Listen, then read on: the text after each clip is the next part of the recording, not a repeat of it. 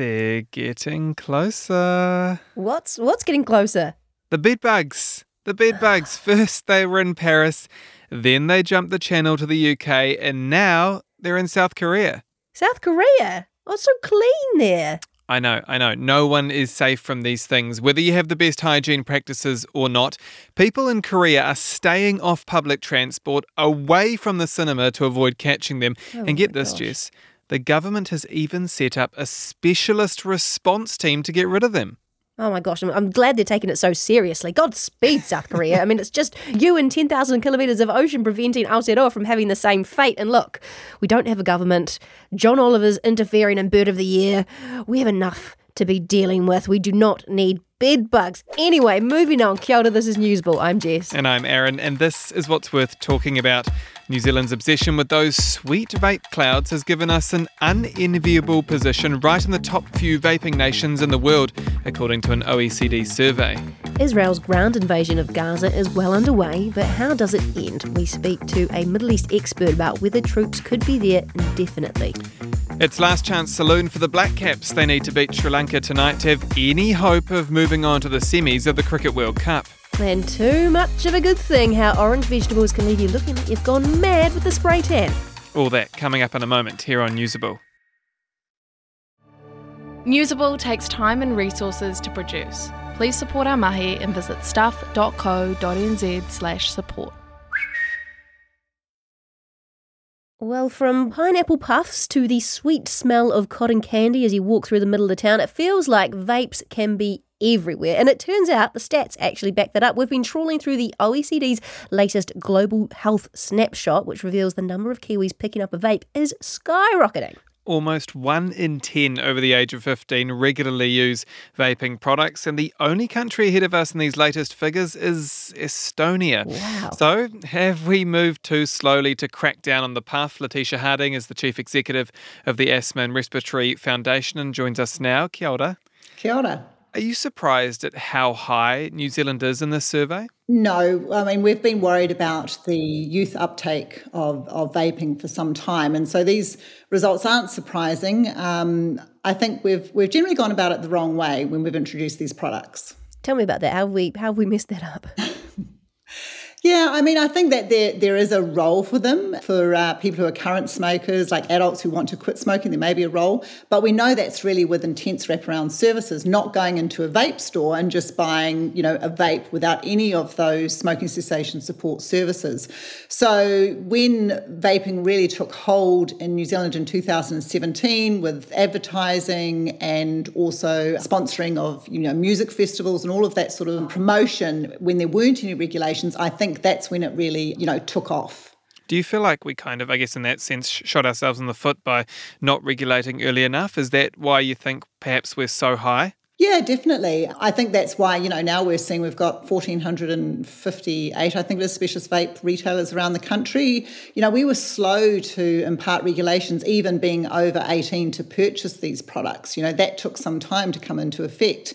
You're looking at around 2020. So, during that time, you've got 3 years of youth experimenting, then becoming addicted to these really high nicotine concentration products. Is it a price worth paying, though, to help people quit smoking? I know we talked about it would be more ideal if there were wraparound cessation services, but potentially it makes it really easy for people to switch. It's come at the expense of our youth. And I think everybody would agree with that. We're looking at, as you said, around 20% of regular vapers of our youth, if not more. So I think this is something that's come at the cost of that. So what needs to happen next? Can we just kind of tighten up the controls, or do we need more drastic action or even that sort of behavioural change? Well, for a start, we need to stop the proliferation of specialist vape retailers and access. So we run programs in schools with our Māori community liaison, and the biggest thing that our kids, our tamariki, are saying to us is accessibility. They're just widely available. And then we also need to now look at investing and supporting our rangatahi to quit vaping, because those services are not out there.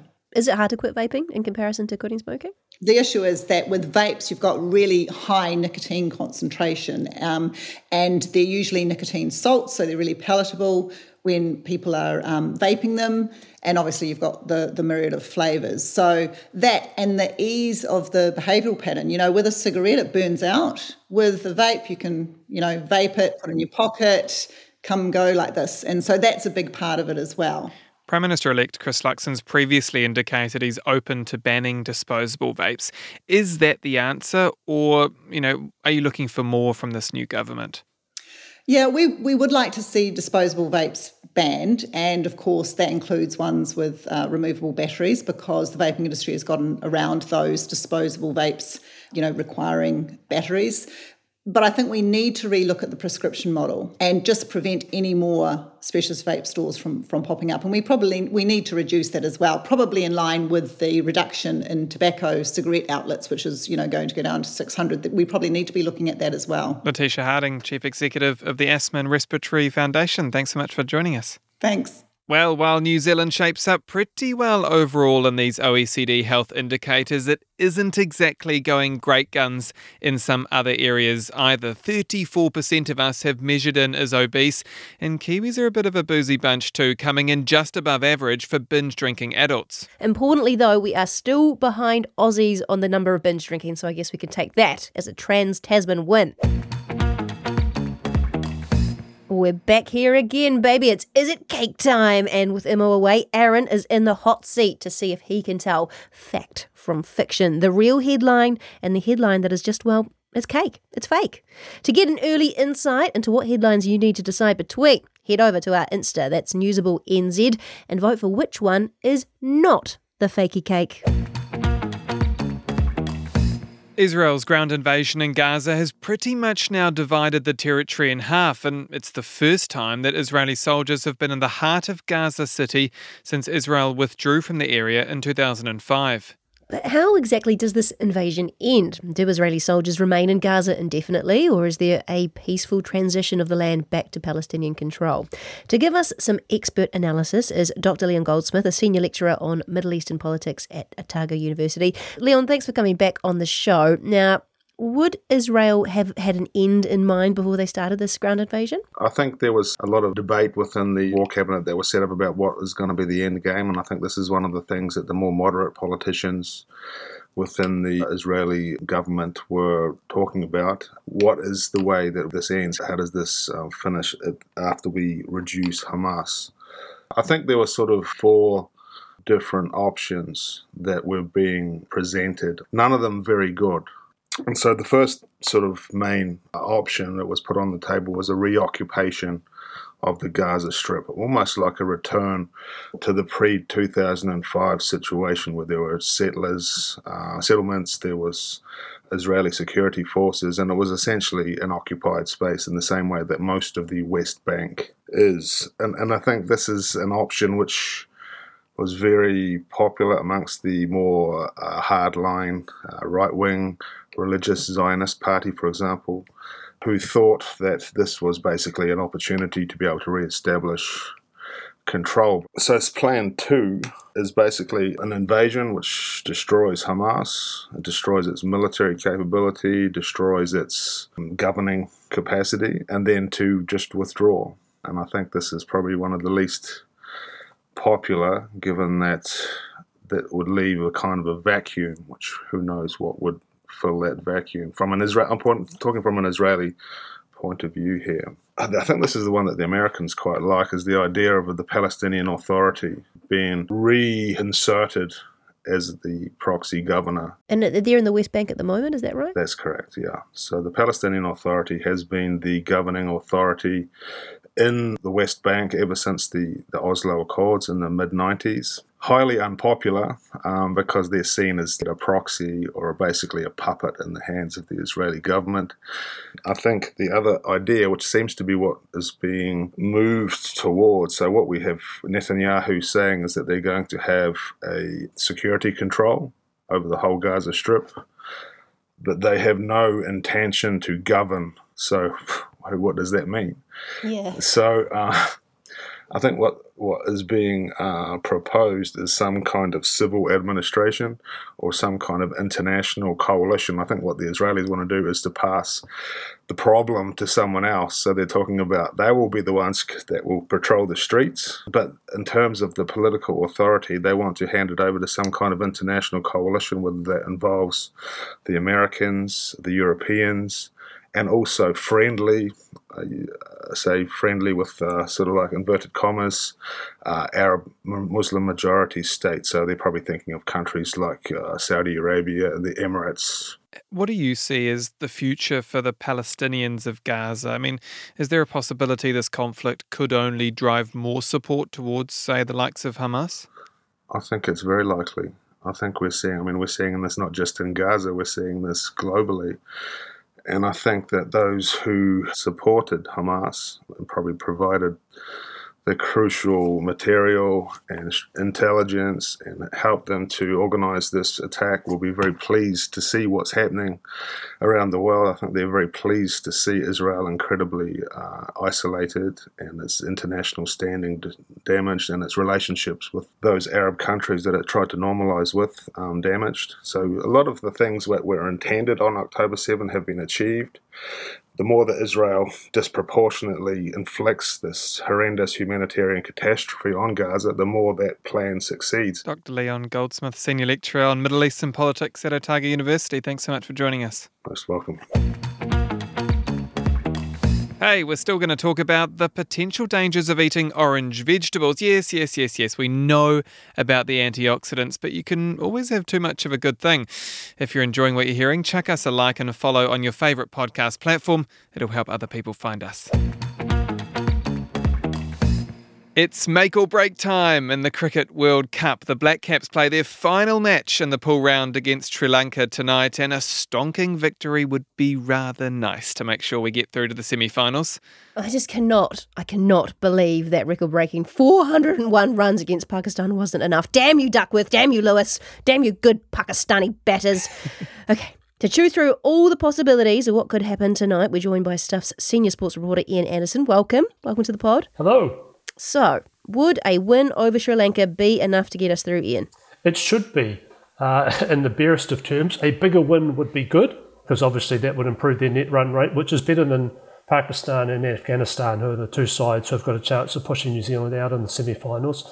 But realistically, a win should be enough. That would still leave, for example, Pakistan, whose net run rate is only really just above zero, needing to win probably by sort of 120 to 150 runs or so in their final game of the tournament, which is against England on Saturday, to get past them. The problem, of course, is that weather might play a part. Obviously, they still need to win as well, too, to get to 10 points and put themselves in sort of prime spot. And how are we doing on the injury front? I mean, can we expect our strongest team? Just listening to Luke Ronke, who's the batting coach, but obviously has an inkling on what's going on with the whole squad, saying that he's very hopeful that Lockie Ferguson will be fit to play, which is a key recall probably. Ferguson's missed the last two games with an Achilles strain, and obviously the bowling didn't go too well in that shortened game against Pakistan, so I'd imagine if he was anywhere close to being 100% fit, he would probably come back in that side for that game. Yeah, let's hope so. And you just mentioned the rain before. Say it was rained off completely. What kind of happens to our points total then? Yeah, that wouldn't be ideal. There'd be a point each, which would put them on 9, and that leaves Afghanistan and Pakistan on 8. So a win for either of those sides would put them ahead of New Zealand and into the semi-finals. The forecast is certainly for some rain, certainly at the start, which is 2 p.m. Bengaluru time, being a day-night game. So I imagine we are probably going to have a reduced overs at some stage, but it may be that the rain is early rather than late like it was against Pakistan. Then they'll get an idea of exactly how many overs both sides would have rather than being changed late in the picture like it was in that game. And so let's be positive, when we get through to the semi-final, who are we facing? Well, that's the big thing too as well. Fourth place team, which New Zealand will be hopefully is them, are facing India. The hosts, the team that has gone through the tournament unbeaten so far, have got one more pool game against the Netherlands, have looked close to unbeatable. They've had a couple of shaky moments, but they've recovered from those very, very well. So obviously you're going to be playing in front of a massive fevered home crowd. So they do make the last four, they are certainly going to be underdogs in that semi-final next week. You've watched a couple of cricket games in your time. You nervous? No, I'm as objective as a journalist can be. So I'm not going to be objective, Ian. Go the Black Caps. Come on, let's do it. Let's finish what we started. That is Ian Anderson, our senior sports reporter from Stuff. Thank you so much for joining us. If you don't have time to read the in-depth stories, or you just prefer to listen instead, The Long Read from Stuff is the podcast for you. Each week we showcase one of our excellent pieces of journalism, telling important or entertaining stories from the world of crime, sport, history, culture and more. You also get to hear from the journalists themselves about how they uncovered the story and how it came to life. So for your weekly dose of long-form journalism, beautifully read, subscribe to The Long Read from Stuff wherever you get your podcasts. Aaron, hey, personal question. How are you when it comes to your five a day fruit and veg? That is a very personal question. I feel like it's the type of thing you get told. 5 a day keeps the doctors away as you grow up. And I'd like to think I'm not too bad. Nice. I try, but that's the operative word. Oh, hey, that's more than most of us, more than me most days.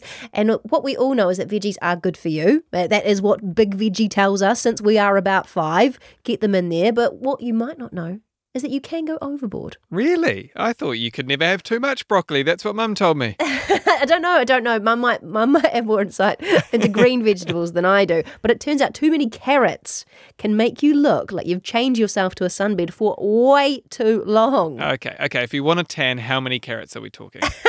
If you want a bad tan, well, for that, I'm going to point you towards Dina Rendell, who is a Scottish lady who had lovely pale skin and told the Mirror newspaper she looked like an Oompa Loompa after eating 10 carrots a day. Wow. But that's not all. She topped up with sweet potatoes and 3 peppers, and all those orangey antioxidants messed with her internal chemistry and led to a condition called carotenemia, an unintended sunset-coloured tan. I'm starting to think that might have been the diet of a former US president.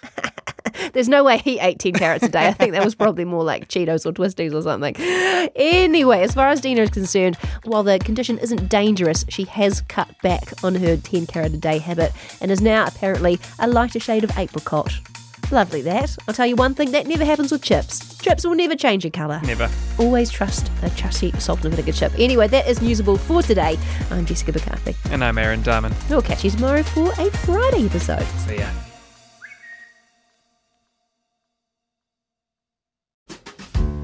Was this episode of Newsable usable?